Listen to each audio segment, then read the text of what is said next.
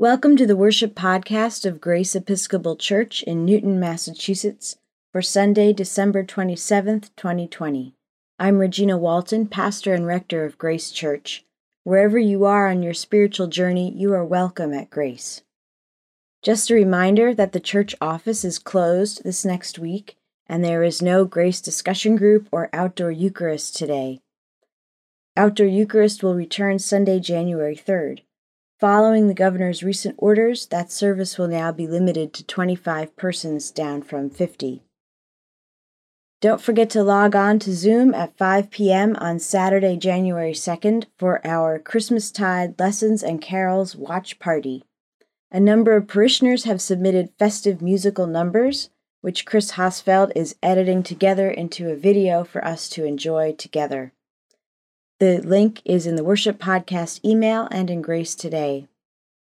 May God bless you as we approach the new year and continue to rejoice in the gift of the Incarnation over these 12 days of Christmas.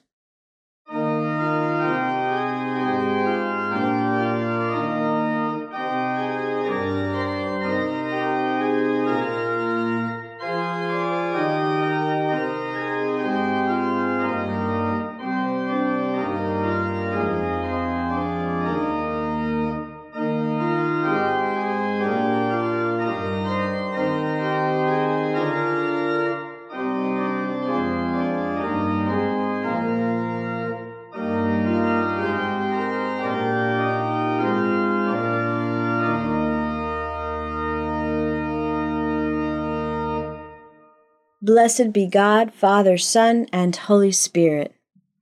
And blessed be God's kingdom, now and forever. Amen.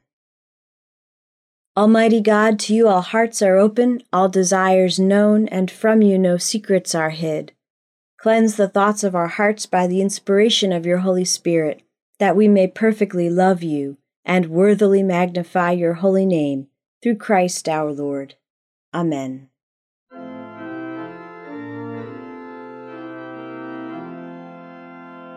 Angels we have heard on high, singing sweetly through the night, and the mountains in reply, echoing their great delight.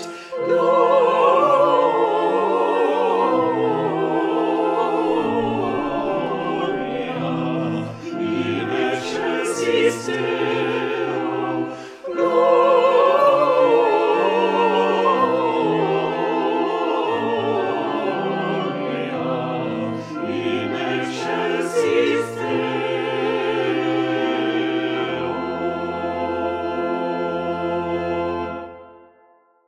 The Lord be with you. Let us pray. Almighty God, you have poured upon us the new light of your incarnate word. Grant that this light, enkindled in our hearts, may shine forth in our lives. Through Jesus Christ our Lord, who lives and reigns with you in the unity of the Holy Spirit, one God, now and forever. Amen. A reading from the book of the prophet Isaiah, chapter 61, verse 10, through chapter 62, verse 3. I will greatly rejoice in the Lord. My whole being shall exult in my God. For he has clothed me with garments of salvation. He has covered me with the robe of righteousness. As a bridegroom decks himself with a garland, and as a bride adorns herself with her jewels. For as the earth brings forth its shoots, and as a garden causes what is sown in it to be spring up, so the Lord God will cause righteousness and praise to spring up before all nations. For Zion's sake I will not keep silent, and for Jerusalem's sake I will not rest, until her vindication shines out like the dawn, and her salvation like a burning torch. The nations shall see your vindication, and all the kings your glory, and you shall be called by a new name that the mouth of the Lord will give. You shall be a crown of beauty in the hand of the Lord, and a royal diadem in the hand of your God. Hear what the Spirit is saying to God's people. Thanks be to God. how pleasant is it to honor God with praise. Hallelujah. Worship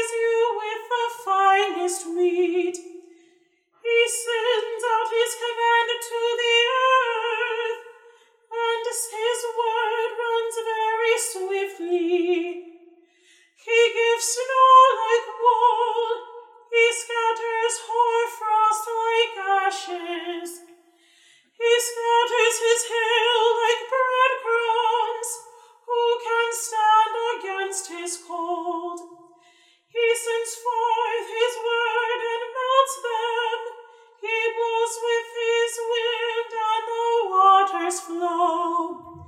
He declares his word to Jacob, his statutes and his judgments to Israel. He has not done so to any other nation. To them he has not revealed his judgments. Hallelujah. How pleasant is it to honor God with praise. Hallelujah.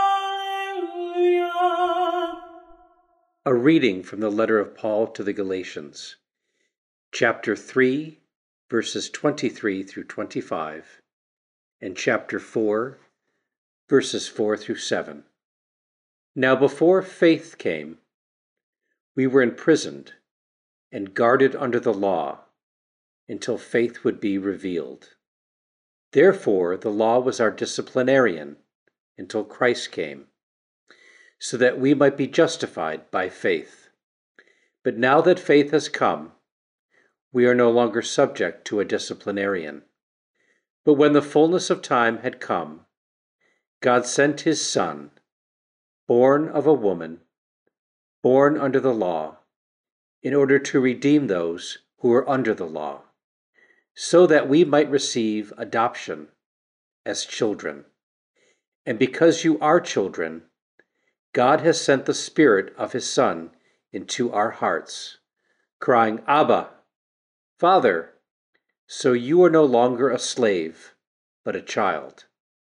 And if a child, then also an heir through God. Hear what the Spirit is saying to God's people. Thanks be to God.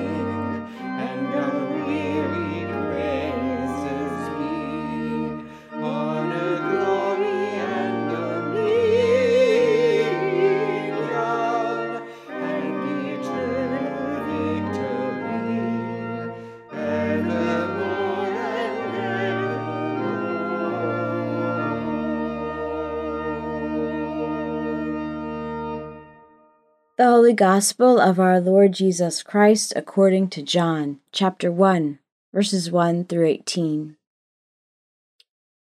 In the beginning was the Word, and the Word was with God, and the Word was God. He was in the beginning with God. All things came into being through him, and without him not one thing came into being. What has come into being in him was life, and the life was the light of all people. The light shines in the darkness, and the darkness did not overcome it. There was a man sent from God whose name was John. He came as a witness to testify to the light, so that all might believe through him. He himself was not the light, but he came to testify to the light. The true light, which enlightens everyone, was coming into the world. He was in the world, and the world came into being through him, yet the world did not know him. He came to what was his own, and his own people did not accept him. But to all who received him, who believed in his name, he gave power to become children of God, who were born not of blood, or of the will of the flesh, or of the will of man, but of God. And the Word became flesh, and lived among us, and we have seen his glory, the glory as of a Father's only Son, full of grace and truth. John testified to him and cried out, "This was he of whom I said, 'He who comes after me ranks ahead of me, because he was before me.'" From his fullness we have all received grace upon grace. The law indeed was given through Moses. Grace and truth came through Jesus Christ. No one has ever seen God.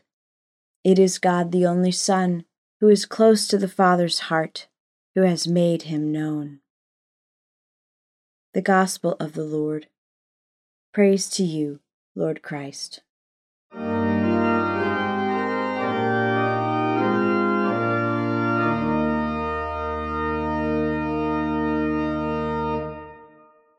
May the words of my mouth and the meditations of all our hearts be found acceptable in your sight, O Lord, our strength and our Redeemer.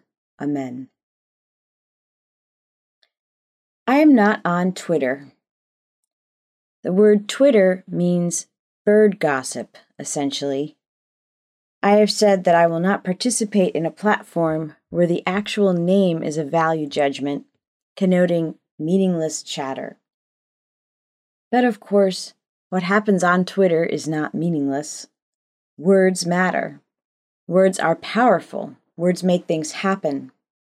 And words are powerful whether or not they are true. We are all participating in an experiment now to see how far words can be uncoupled from their meaning, from what is true, before the wheels of democracy just fall off. The president lost the election. That is a true statement. You can fact-check it. You can diagram it if you like, subject, verb, object. But for millions of Americans, including the president, it is a controversial statement, one that they insist is not true, couldn't be true.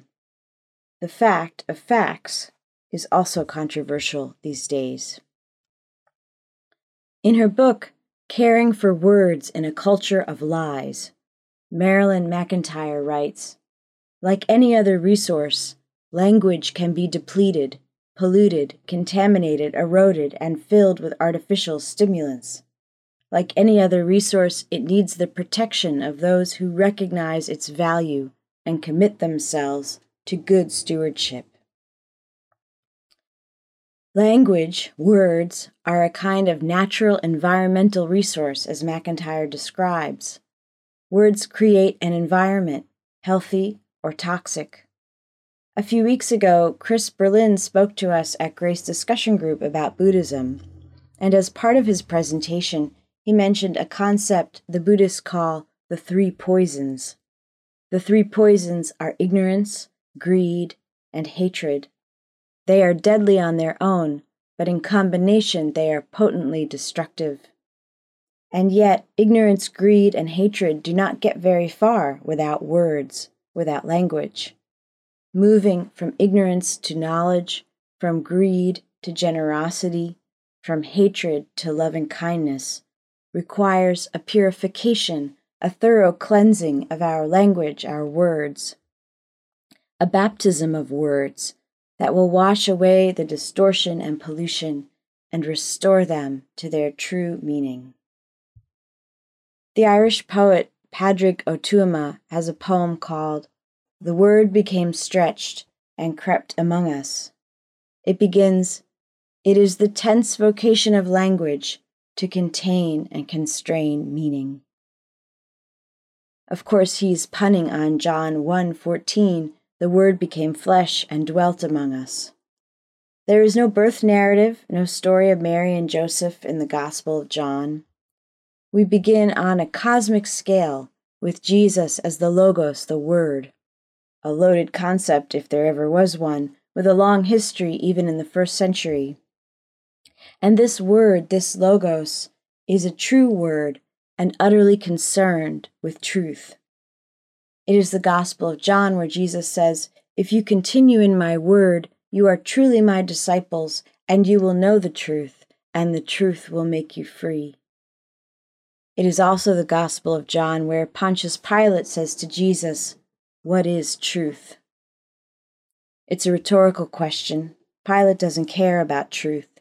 He walks away from Jesus after he says this, and then he has him crucified.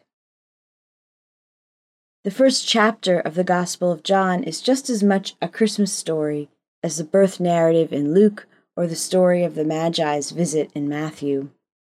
That is why it's in the lectionary for one of the choices on Christmas Day and also the Sunday after Christmas. Jesus as the Word has a tense vocation, in Otuama's words. The Word will be challenged from the beginning. It will face opposition and be rejected. He was in the world, and the world came into being through him, yet the world did not know him. He came to what was his own, and his own people did not accept him. But to all who received him, who believed in his name, he gave power to become children of God, who were born not of blood or of the will of the flesh or of the will of man, but of God. There is a poem by the pastor, theologian, and civil rights activist Howard Thurman that is frequently cited and read around this time of year. When the song of the angels is stilled, when the star in the sky is gone, when the kings and princes are home, when the shepherds are back with their flocks, the work of Christmas begins.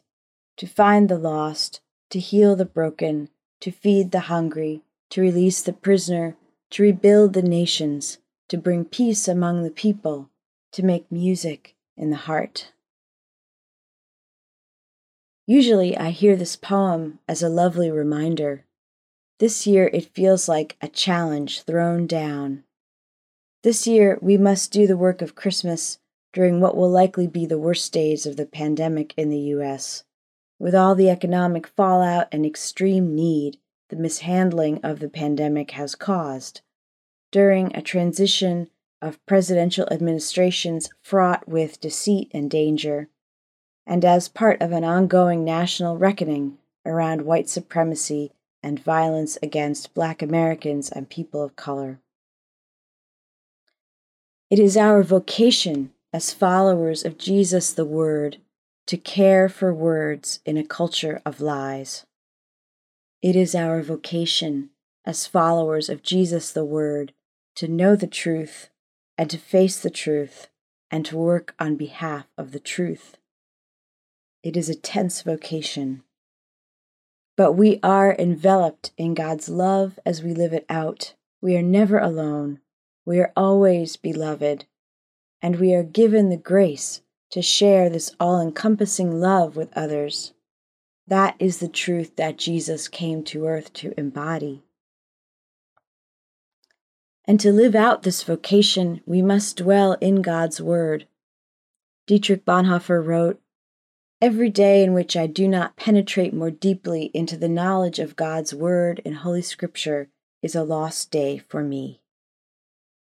Growing in the knowledge and love of the Bible is perhaps the most important way that we as Christians learn to care for words in a culture of lies and become daily better equipped to do the work of Christmas. The words we choose to dwell with form who we become. They shape our decisions and our actions. While we are probably universally glad to put 2020 behind us, we also know that we will bear many of the same burdens and challenges in 2021.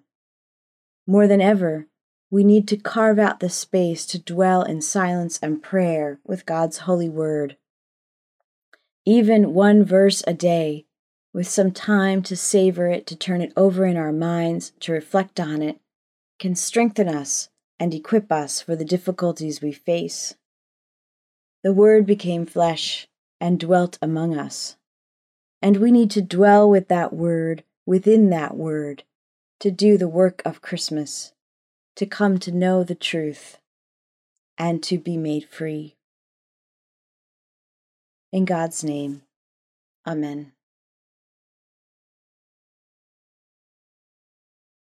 Let us affirm our faith in the words of the Apostles' Creed. I believe in God, the Father Almighty, creator of heaven and earth. I believe in Jesus Christ, his only Son, our Lord. He was conceived by the power of the Holy Spirit and born of the Virgin Mary. He suffered under Pontius Pilate, was crucified, died, and was buried. He descended to the dead. On the third day he rose again. He ascended into heaven and is seated at the right hand of the Father. He will come again to judge the living and the dead. I believe in the Holy Spirit, the Holy Catholic Church, the communion of saints, the forgiveness of sins, the resurrection of the body, and the life everlasting. Amen. The prayers of the people. Let us pray to the Lord, saying, Lord, have mercy. Watchful at all times, let us pray for strength to stand with confidence before our Maker and Redeemer, that God's kingdom may come with justice and mercy. Let us pray to the Lord. Lord, have mercy. That God's scepter of righteousness may be established among the nations. We pray for our elected leaders in this time of pandemic, economic uncertainty, and partisan division. May they demonstrate a commitment to truth, the common good, and public health. We pray for the global community in these challenging days, especially refugees and asylum seekers, the poor, and indigenous peoples. Let us pray to the Lord. Lord, have mercy, that we may seek Christ in the Scriptures and recognize him in the breaking of the bread. Let us pray to the Lord. Lord, have mercy, that God may bind up the brokenhearted, restore the sick, and raise up all who have fallen, especially those on our parish prayer list, those recovering from COVID-19, and those we name silently or aloud. Let us pray to the Lord.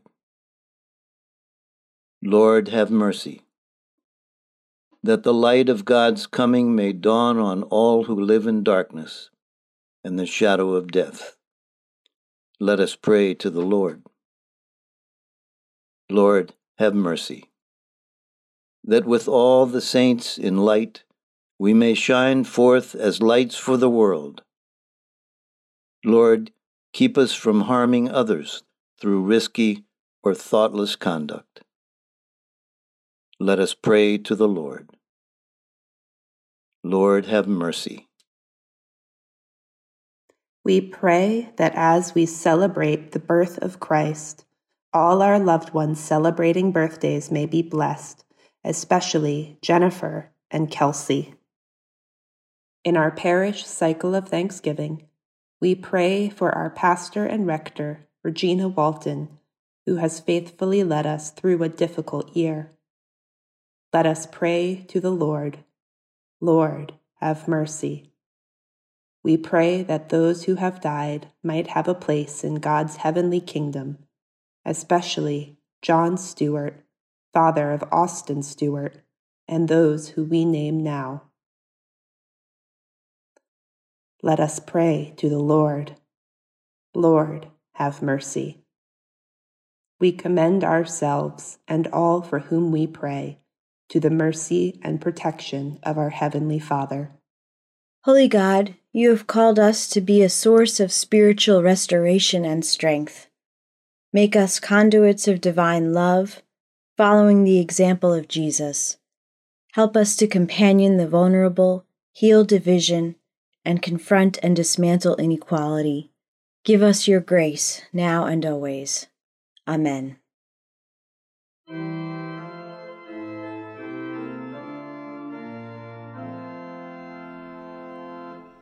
Love came down at Christmas, love, oh lovely, love divine. Love was born at Christmas, star and angels gave the sign. Worship we the Godhead, love incarnate, love divine. Worship we, O Jesus, but wherewith for sacred sign.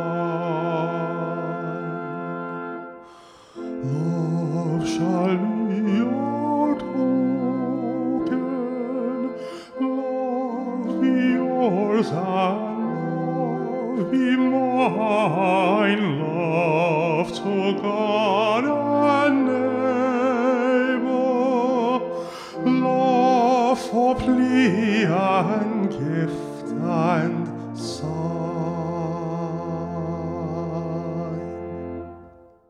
The peace of the Lord be always with you. And also with you. Thank you to everyone who contributed to our worship podcast for today. We thank the Grace Church Choir, featuring section leaders Kristen Buabin, Diane Drost, Stephen Im, and John Yanis, joined today by Linda Hosfeld. We also thank our music director and organist, Chris Hosfeld. Thank you to our lectors, Diane Sakakini-Rao and Scott Aquilina, and our lay reader, Harry Rosser. You can find out more about Grace Church on our website, gracenewton.org. We hope you join us again next week.